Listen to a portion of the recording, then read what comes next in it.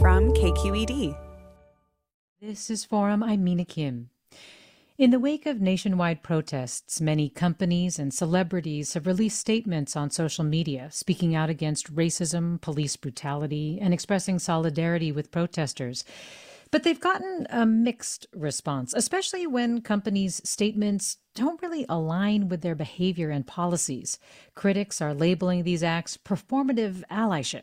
And to dig into what that means, we'll be talking with our guests and with you, our listeners. Curious what your thoughts are on performative allyship, whether or not you feel like brands and companies speaking out against racism are authentic and helpful, and if you think that they have a role to play in social movements. You can tell us by giving us a call at 866-733-6786. Again, 866-733-6786. You can also get in touch on Twitter and Facebook. We're at KQED Forum, or email your questions to forum@kqed.org. Tell us, is there an ad, a message of solidarity, a statement that was made by a company, a public figure, or a celebrity that has struck you as being particularly authentic or substantive, or if you felt like it's kind of rung hollow with you? Again, the number 866-733-6786. And we are trying to connect with Rebecca Jennings. She's a reporter on the internet and pop culture for The Goods at Vox. And Rebecca Jennings, are you with us?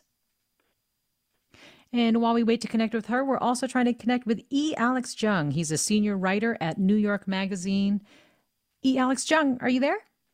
Hi, yeah, I'm here. Good to have you on. And, Alex Jung, in your piece, The Revolution Will Not Be Branded, you describe some of these attempts at solidarity from brands as a, quote, platitudinous word soup. Give us some examples. Well, I think anytime you have a company like Amazon using the phrase structural racism, it's, that's a very specific term that has a very specific meaning that's fascinating to sort of read and parse for actual meaning. Does that rhetoric actually translate to their practices in their company? And I think it's very easy to see that it doesn't. But, there have been some very, funny ones, like Bratz. The Bratz dolls had a fairly what, people would call a well-informed take on the Black Lives Matter movement. But it just sort of, has descended into this almost competition where it felt like corporations and brands wanted to put their take out there that they were in solidarity with Black Lives Matter. But I think the question is obviously what does that actually look like in action? Have their own past actions reflected that solidarity? And I think what we're seeing is an internet that is not going to put up with any sort of hypocrisy. And I think that's what we've witnessed in the past week. Yes, I mean, you bring up Amazon and you point out in your piece that while they were releasing a statement that they stand in solidarity with the Black community, that they had also fired one of the workers for organizing safer conditions in their warehouse, and that felt like hypocrisy to you. And who's Black? Also, right, and using this kind of social justice language, you also call it, sort of a fig leaf brought to you by communications strategists. But I'm curious what it tells you that they feel the need to do this right now. Right. That's actually that is really interesting. It's interesting to me that they do feel compelled to make a statement, and I think part of me thinks quarantine is just making everyone a little bit batty, but I think that I think there's a need for companies to feel like they're connecting with populist emotions, and I think that is what the protests are tapping into, which are mass protests, which are largely peaceful. I think there is this general feeling that this is something that people aren't going to stand for as a community, as a nation, and I think that is kind of what brands and corporations are trying to play into, that they too are with you or with us in this sense. And I think that's sort of what is sort of moving that. But that's a great question that I don't really have a good answer to, honestly. Well, I wonder when corporations often, the bottom line is what drives them. It sounds like they're actually calculating that there's a greater cost of not saying something around it, to them, potentially to their bottom line, than to at least put something out there.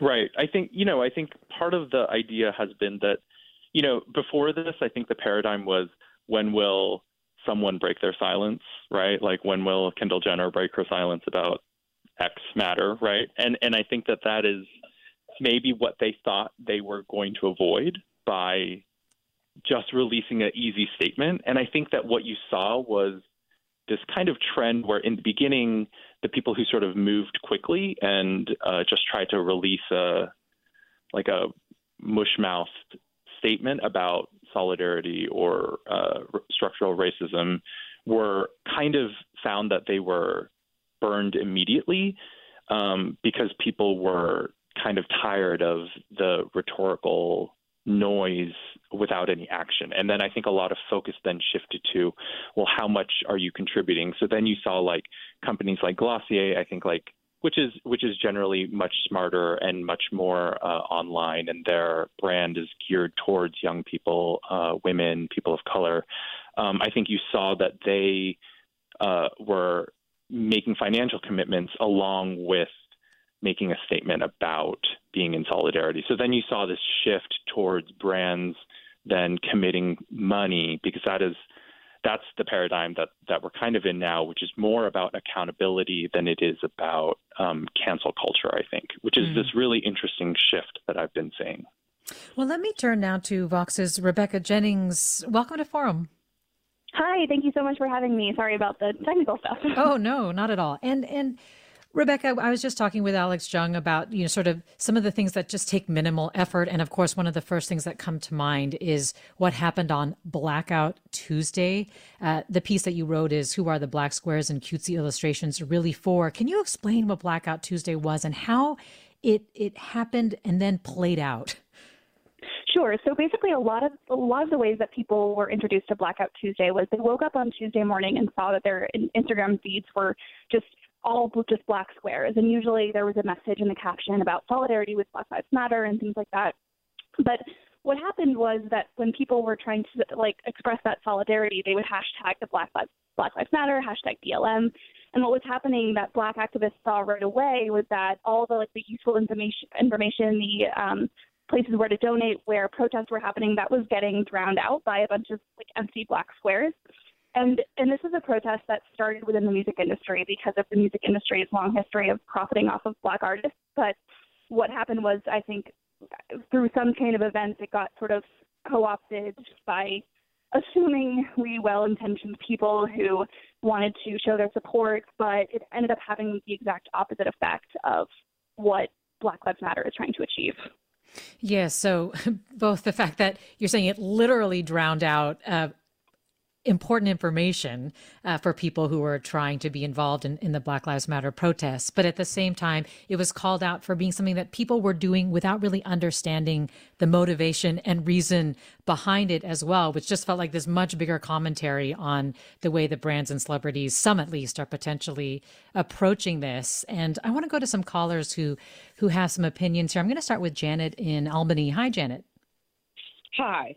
I just want to say I think it's really interesting how Mark Zuckerberg talks about how he is so pro community of color and Black Lives Matters movement, and everything he does is the exact opposite of that.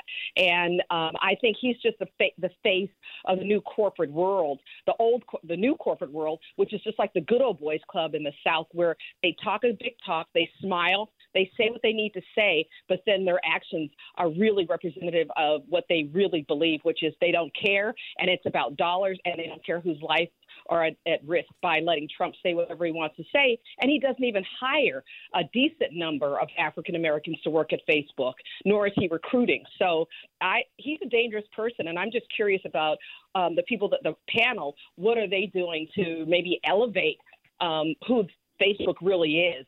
And Mark Zuckerberg is the face of Facebook and the policies of Facebook.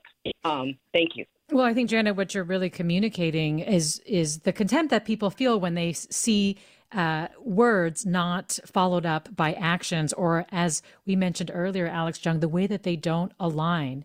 But I think the other thing that drives some of the contempt and anger for some of these sort of displays or performances of allyship, and you can correct me if I'm wrong, is also just this sense of like a system that makes it so that people like Mark Zuckerberg are so influential, are so powerful in this world.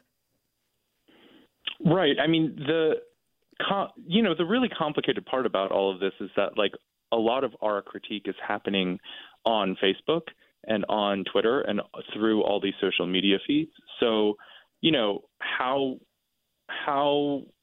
radical can that critique be when it's happening on the very platform that is also creating and fomenting extreme right-wing extremism and white supremacy, and radicalizing white people on those platforms as well. So I think that's this really tricky. I think we need to understand that the platforms aren't neutral, and actually create commitments around either policing hate speech or changing algorithms, or not allowing certain users to be on, or more content moderation as a way of dealing with this. But you're absolutely right that Zuckerberg is as much a part of this problem as, Jack Dorsey and I think other people who run the social media stuff. Well, let me bring Jenna from Oakland into the conversation. Hi, Jenna. Hello. Hi, what's on your mind? I would like it if companies didn't toot their horn before they did the work. So announcing that Sure. they have a plan to change their board to have more people of color, more women on it. I don't want to hear they're going to do it. I'd like to hear after they have done it. I feel like there's a little bit of getting to toot their horn before they've done the work, and it just doesn't interest me. I'd like to see the work done. Just like Prince did all this great work, and we didn't ever know. He never tooted his horn about it, Mm-hmm. Jenna, but thanks. That's not a branding opportunity, Right. Rebecca Jennings, is there a brand or celebrity that has done this right, or at least has been lauded for their efforts? Yeah, I think what Alex Young was saying was exactly right. I think this debate is so similar to the pinkwashing debates that we've been having in media studies classes for decades. I mean, it's so easy to make this social justice aesthetic fit with your brand image. But the rallying cry this time is just open your purse. You don't have to do much. And there are plenty of brands who have done that. I think Glossier was a good example, Ben & Jerry's, Lego, even these very random brands that really, aren't really in the activism space, or somewhat. But they've shown that this actually matters to them, and they're putting actual proof of that. I think the proof is what people really need to see. Otherwise, it just comes off as the kind of blanket statements you can get from literally Amazon or Jeff Bezos. And actually, we have a listener here who comments on Ben & Jerry's. Tamara writes, Ben & Jerry's call goes beyond thoughts and prayers. It's a call to action. And if I remember from reading their statement, it had a specific legislative bill that it was trying to support and raise awareness of, as well as talking about their understanding of the history of structural racism. And so that definitely sounded like it felt more authentic than many other statements made by corporations. Sarah writes, the Washington Redskins, the team name itself is racist, and they're posting a black square was ridiculous. Michaela writes, I think that most companies are using their performative allyship to commodify the Black Lives Matter movement. As long as a company in the garment industry, for example, continues to use oppressive labor practices overseas, their black square is a plea to the public to continue to purchase their clothes by making it look like they care and to pacify white consumers.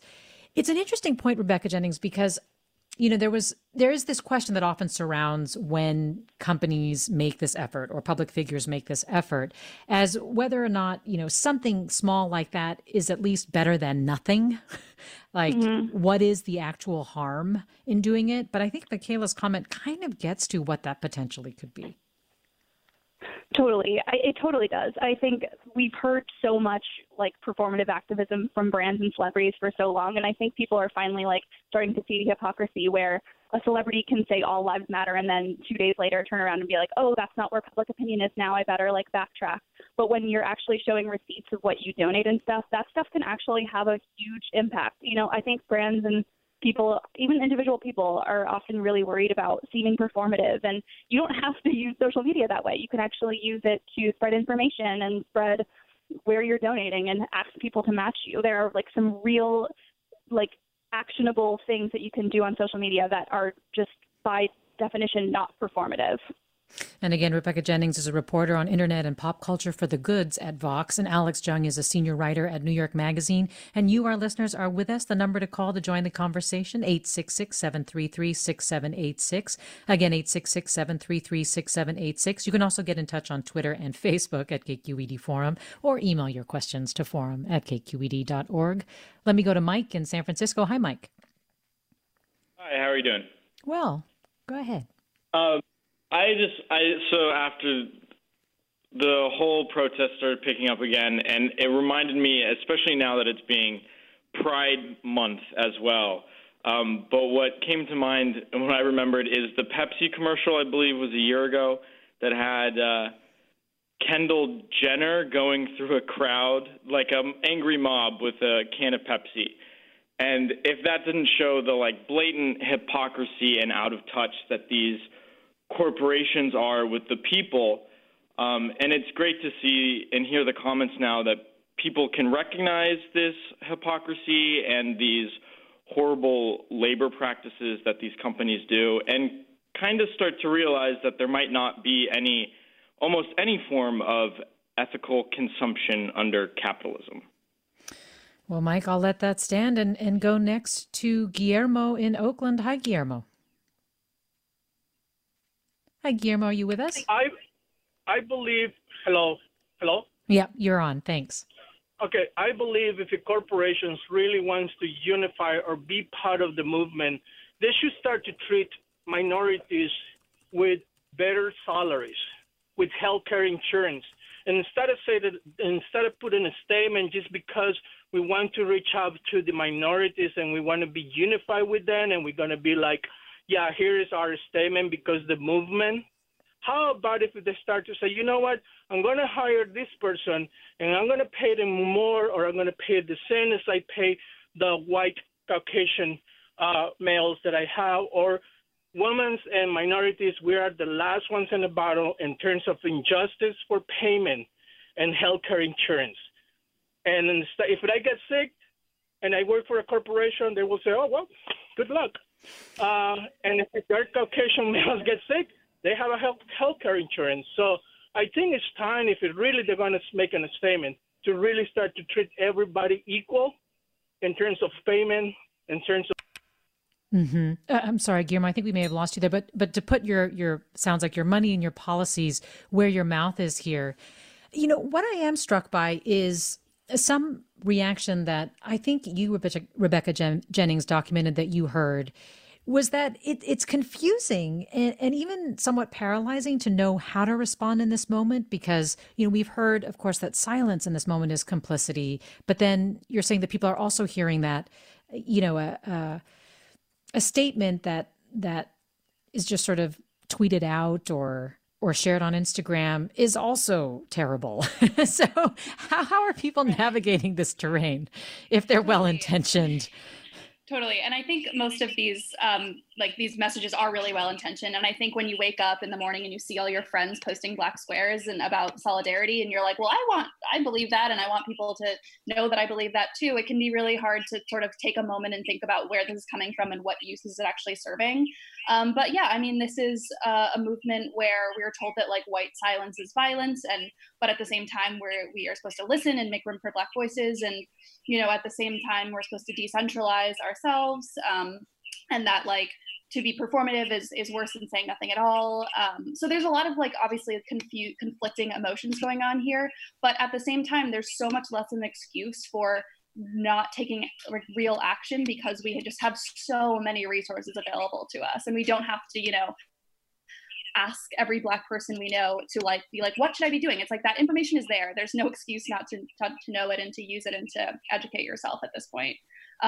So yeah, that's there's a lot of feelings going on, but it's on allies to figure out the best move themselves. And Alex Chung, you wrote something that I was really struck by. You said the pressing issue is not whether celebrities tweet the right thing or donate the appropriate amount of money, but how much longer we must rely on their largesse. What did you mean by that? I mean, I think that I don't really care what a corporation or a celebrity has to say. Like, I don't think it really matters personally.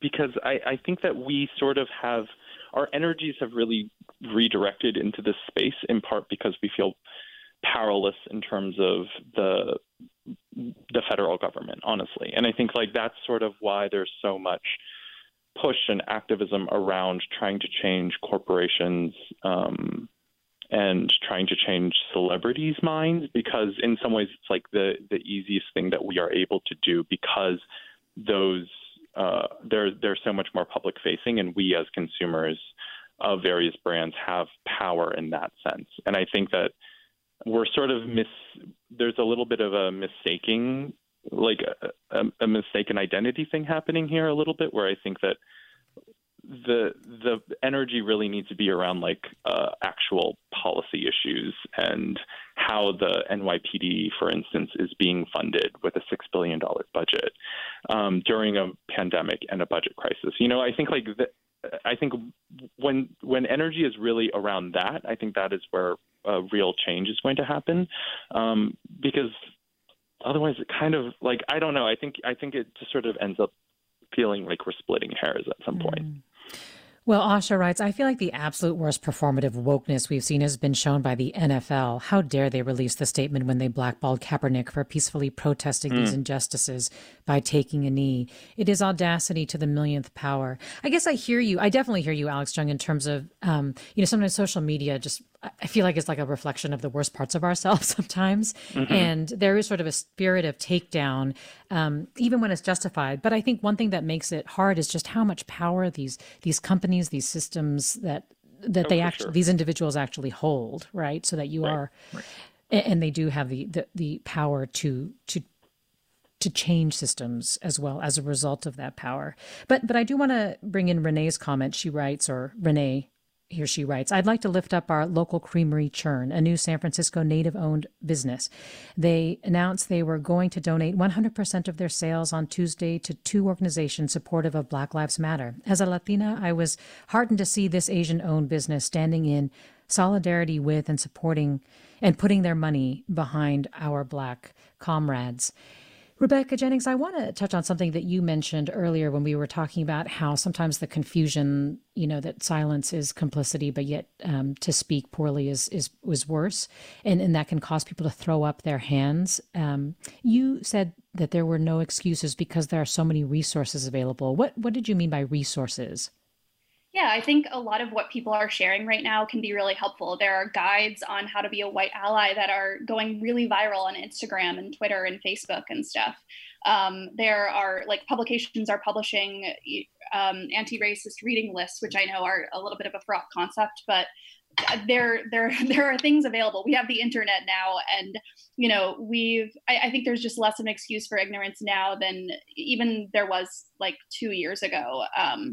If you weren't aware that police brutality was happening after Trayvon Martin or even before that, and you didn't get it after the years that followed, it's hard to know where to start with that. And Alex Chung, I heard you react to that comment about the NFL. I mean, was there something that you wanted to say around that? No, it's just hilarious. That's all. I think the baldness of statements like that, I think that is sort of at least the fun of beating up on these corporations and institutions a little bit, because it does feel like the mood is very much take no prisoners a little bit, where I think even the whole debacle at the Times is reflective of people at one point I think would have just sort of dismissed it, or it would have been in subtweets. But now I think people are really tired and they're just going to say exactly what they want to say. And I think that has been the most refreshing thing to see, is that the on the street protests is translating into a kind of honesty and bluntness from people who have been watching these issues for literally decades, then just kind of like peel back the curtain on what's happening. And do you think this calling out has an effect? Are there examples of that? I mean, I think, like, as Rebecca has been talking about, I think it keeps pushing the goal line a little bit, Like, I think it's not just enough to send out a mealy-mouthed statement about solidarity. You also have to think about, like, financial commitments. What does this actually mean? Are there better ways? Are there more thoughtful ways to be engaging with this question, whether you're a celebrity or a corporation or a politician? And I think that is sort of where we're seeing the pushing happening, is that people, there's more scrutiny and people's feet are to the fire. And so they really have to step up if they want to avoid criticism, essentially. And I think that is good, at the very least. I'm not sure exactly where that will end, but at least it's moving a little bit forward, or it feels like there's more forward movement than there has been in the past. Rebecca Jennings, how about you? Have you seen examples of that? Examples of people changing their minds? Or actually know of companies saying, whoa, we really messed up here. This is not what we should have done, or celebrities?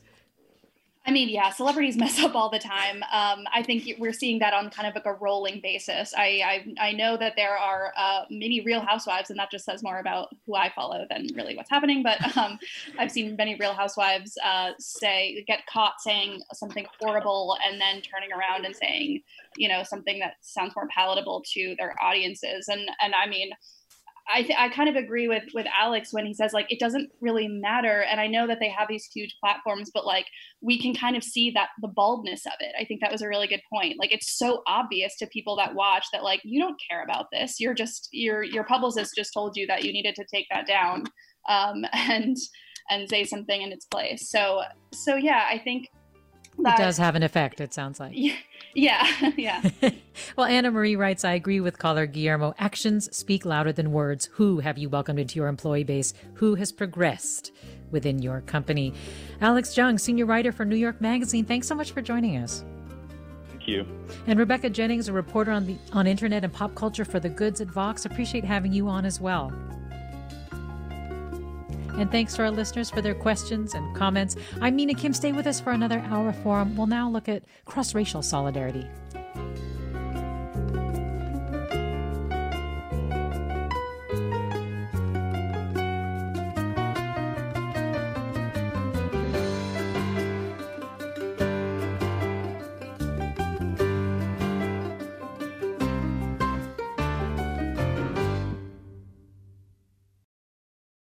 Funds for the production of Forum are provided by the members of KQED Public Radio and the Germanicos Foundation and the Generosity Foundation.